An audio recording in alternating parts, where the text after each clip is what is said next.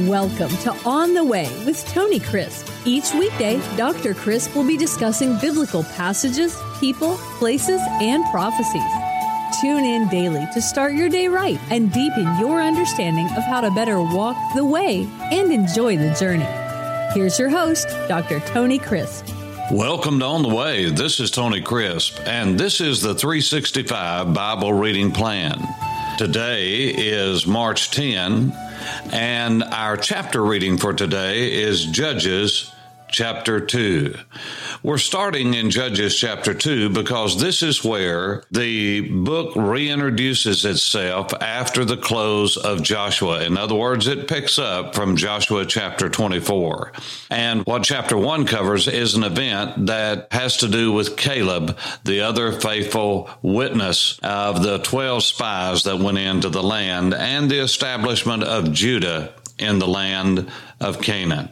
So when we come to the book of Judges, we are coming to a fascinating book where stories have been handed down through the generations and been told over and over again.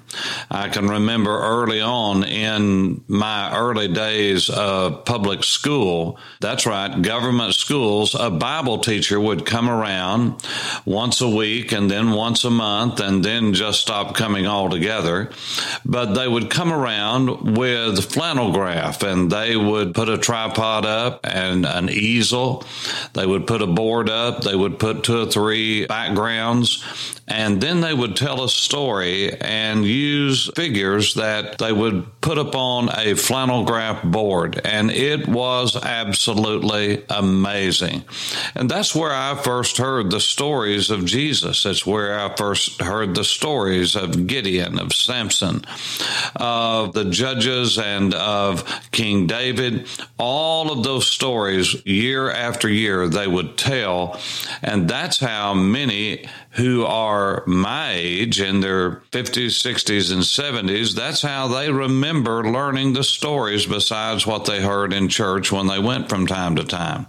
These stories are beloved by people in the West who have come up in a Judeo-Christian atmosphere when America had as its authority a biblical basis of values. Sadly, that is no more. But as we open up the book of Judges, we also find that there is a vicious cycle of sin. But also, where sin abounds, grace much more abounds. And so we have the grace of God exhibited over and over and over again. Now, as we go through the book of Judges, I want for you, as you read through it, to just remember this cycle. God gave his people rest. After the death of Joshua, the people were at rest for the next generation, and then they began to allow the gods of the Canaanites and the actions and attitudes of the people that were in the land to affect them. God had told them that if they did not wipe out the people as he commanded them to do, that they would be thorns and snares in their flesh, and indeed they were. And as I have already mentioned in other podcasts, a little leaven leavens the whole lump. We have to be careful about who we associate with.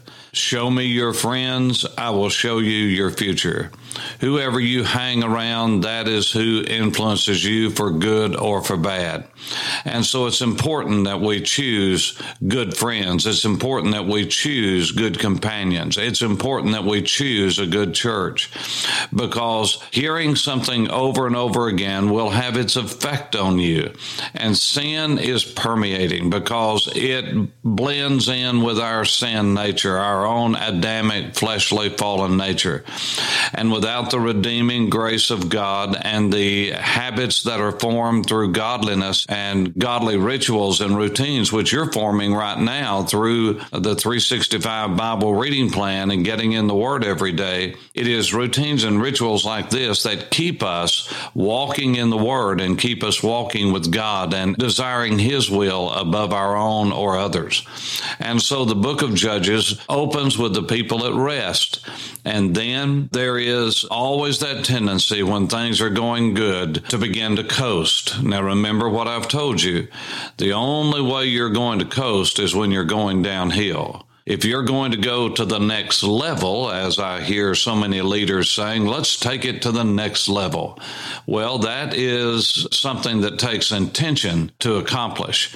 You don't just go to the next level. There is no elevator to the next floor when we're walking with God. You've got to go up the steps. And that's exactly the way it is in life. You cannot coast. There is no seniority with God. You cannot, in your relationship with God, let up 1 minute.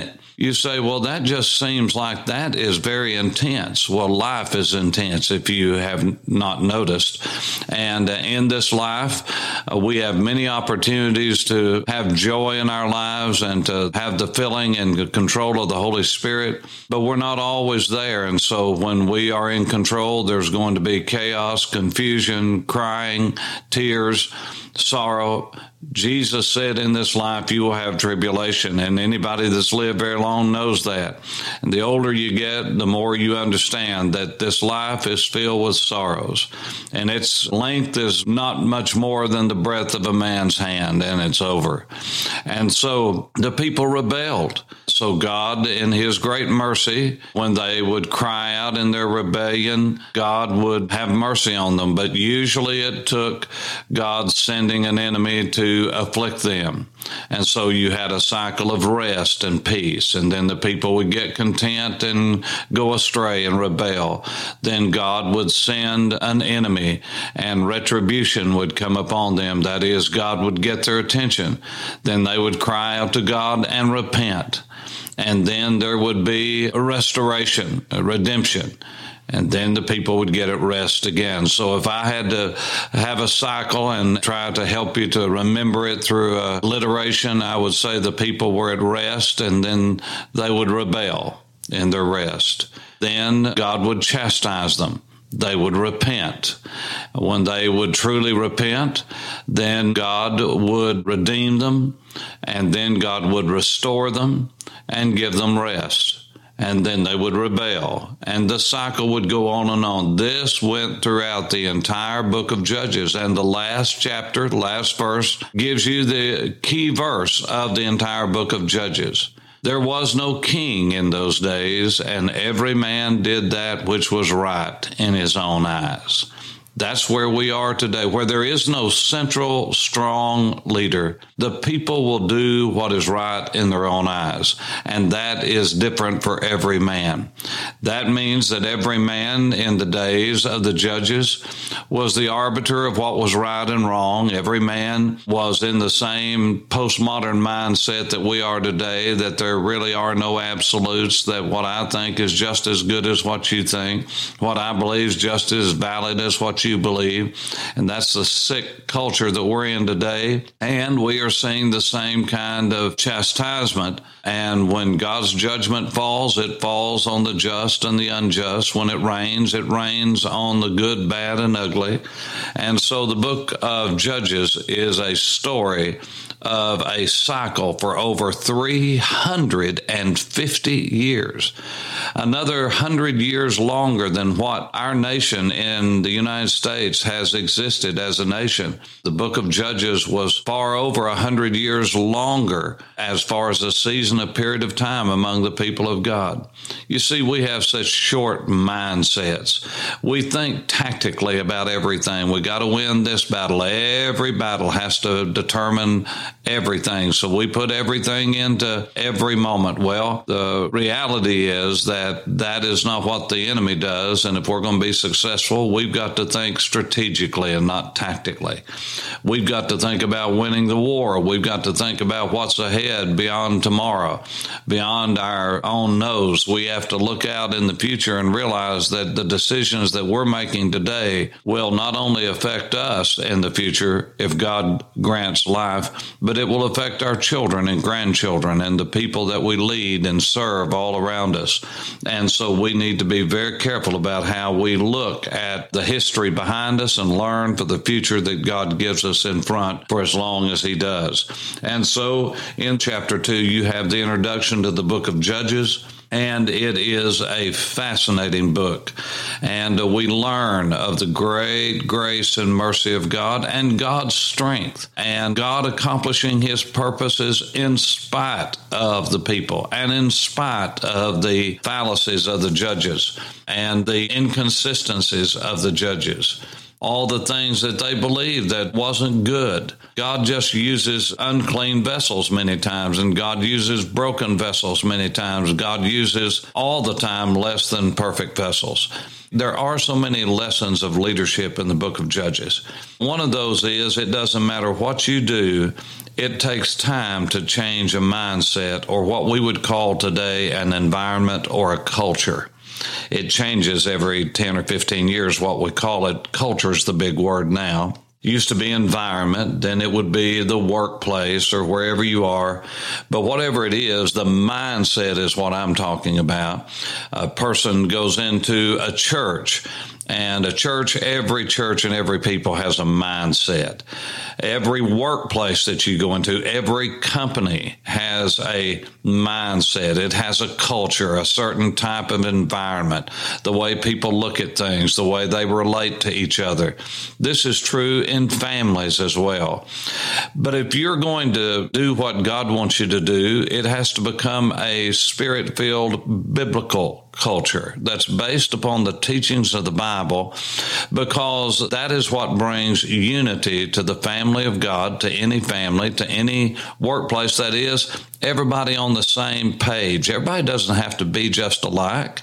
Everybody doesn't have to be the same height, same color, from the same background, but everybody has to have the same purpose, and that purpose is decided by the purpose of the company, the purpose of the family, the purpose of whatever it is that you're associated with, the church, because that's what brings unity when the same mindset is there and everybody going for the same goals, the same purpose. That brings unity. Not uniformity, but unity, harmony, oneness. This is missing because many times, even the Apostle Paul, don't think you are just alone in this generation or I'm alone in this generation. It's true anywhere. It's true as we see in ancient Israel. A mindset is hard to break. It would take a generation sometimes. But even when you go into a workplace, I tell pastors all the time, if your church is any age whatsoever and it's not just brand new, and even in brand new churches, everybody brings baggage with them from what they've been used to. If they have come out of secularism or they come out of a religious background with churches. The Apostle Paul went into Corinth, which was absolutely heathen, and he stayed there 18 months, Paul himself. And he had Apollos with him. He had Aquila, Priscilla. He had others. But after 18 months, it didn't even take a month, and they were already back in the heathen mindset that they were in before. And Paul said, you're acting like lost people in 1 Corinthians. You're living and talking and walking like lost people. But even at Ephesus, he stayed 3 years there and left his protege, Timothy, and they still had problems. However, because he stayed there for 3 years and built that church from scratch and built it upon the foundation of the Word of God, that's right, the Tanakh, the Old Testament, because that's the only Bible they had, and preached Jesus to them and wrote many of the letters that were circulated in that area back to that part of Asia Minor, what is modern-day Turkey. It was still a strong church 50 years later because John was the pastor of it when he was exiled to the island of Patmos. And so Timothy was left there, Paul's right arm, and as Paul went on about his duties.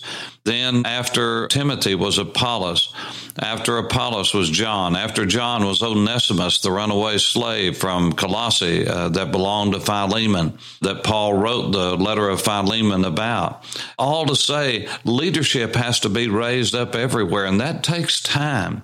So when a young pastor comes to me and says, I'm going into a church, how long will it take for me to really become the pastor? I say, well, what it will take is for you to be there 3 to 5 years, maybe 7 years, depending upon how old the church is, how much you teach and preach and emphasize the Word of God, and how consistent you are. Because a church that's been around 50 to 100 100 to 200 years. I believe it'll take somewhere between 7 and 10 years to totally change a culture, because there has to be a lot of deaths and a lot of people leave. A new generation raised up many times.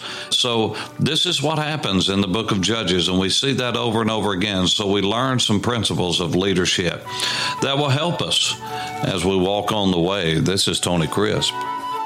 Thanks for listening to On the Way with Tony Crisp. Tune in every weekday for information on biblical passages, people, places, and prophecies. Fridays are for your questions. Email your questions to questions@tonycrisp.org. Then just listen for your question to be answered on Friday's podcast. That's questions@tonycrisp.org. Thanks for listening, and have a blessed day on the way.